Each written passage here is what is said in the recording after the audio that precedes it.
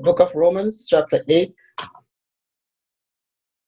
And as we go through these trying times, we need to be reminded of these things that we are still the Lord's, and there's nothing, as He said, nothing can pluck them out of my hands. And we are still secured regardless of the circumstances around us. We'll just read a few verses from Romans 8, verse 28. And we know that all things work together for good to them that love God, to them who are called according to His purpose. For whom He did foreknow, He also did predestinate to be conformed to the image of His Son, that He might be the firstborn among many brethren. Moreover, whom did He predestinate? Them He also called. And whom He called, them He also justified. And whom He justified, them He also glorified. Verse 31. What shall we say then? Sorry. What shall we then say to these things? If God be for us, who can be against us? He that spared not His Son, but delivered Him up for us all, how shall He not with Him also freely give us all things? Who shall lay anything to the charge of God's elect? It is God that justifieth. Who is he that condemneth? It is Christ that died, yea rather, that is risen again, who is even at the right hand of God, who also maketh intercession for us.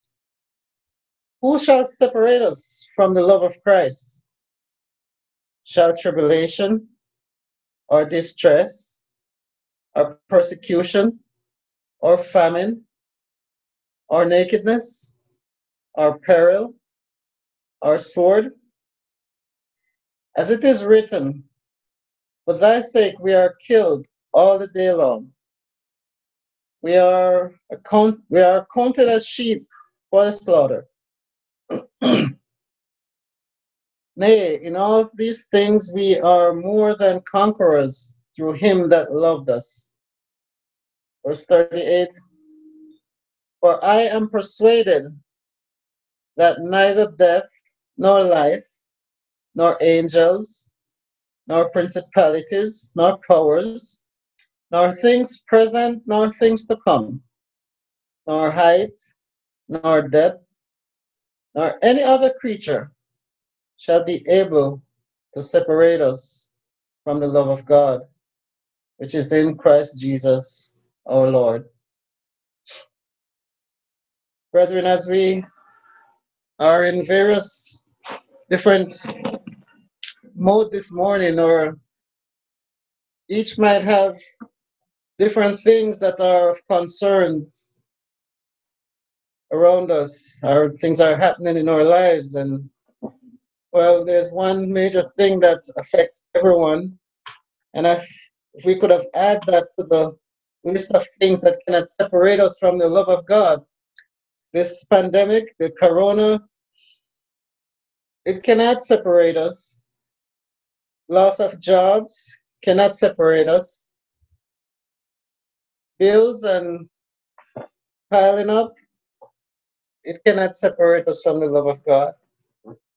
Whatever the devil would throw at us in this scene has no effect, because the love of God exceeded all our circumstances. We're so secured in Him. He has said in His word, my Father who gave them to me is greater than all.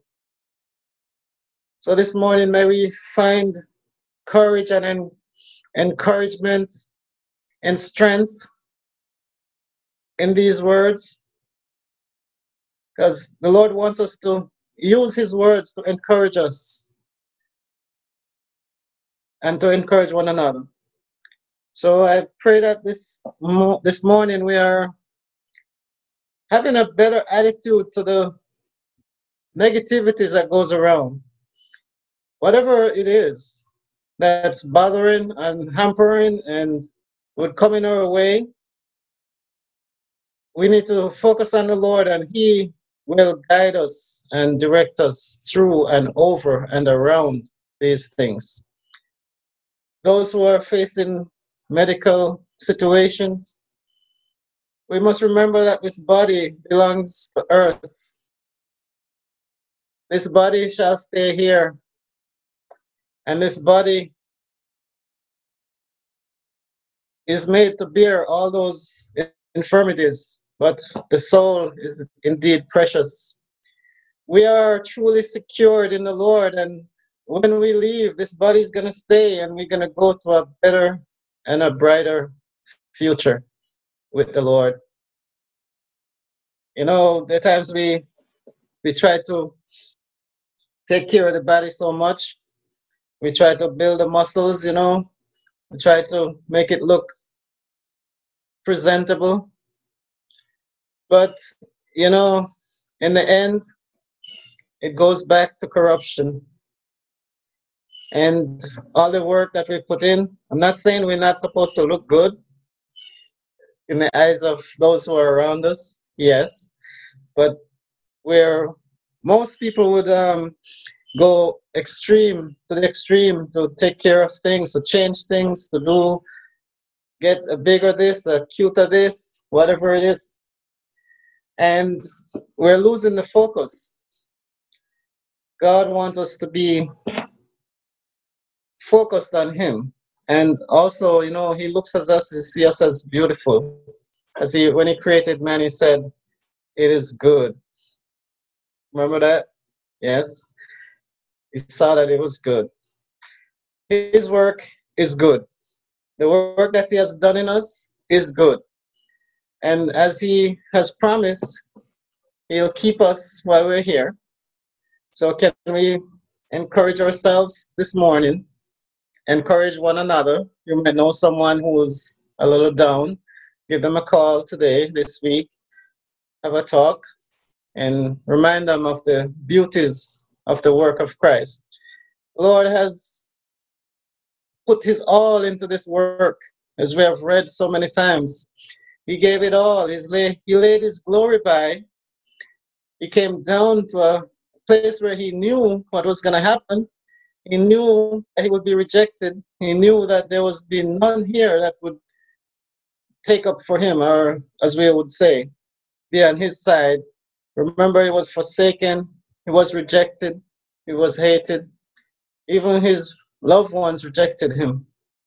But on the cross also was the greatest rejection that we have seen, we had never seen, because we could not look upon all of what God was doing to His holy and righteous Son. But on the cross, God saw Him as a sin offering.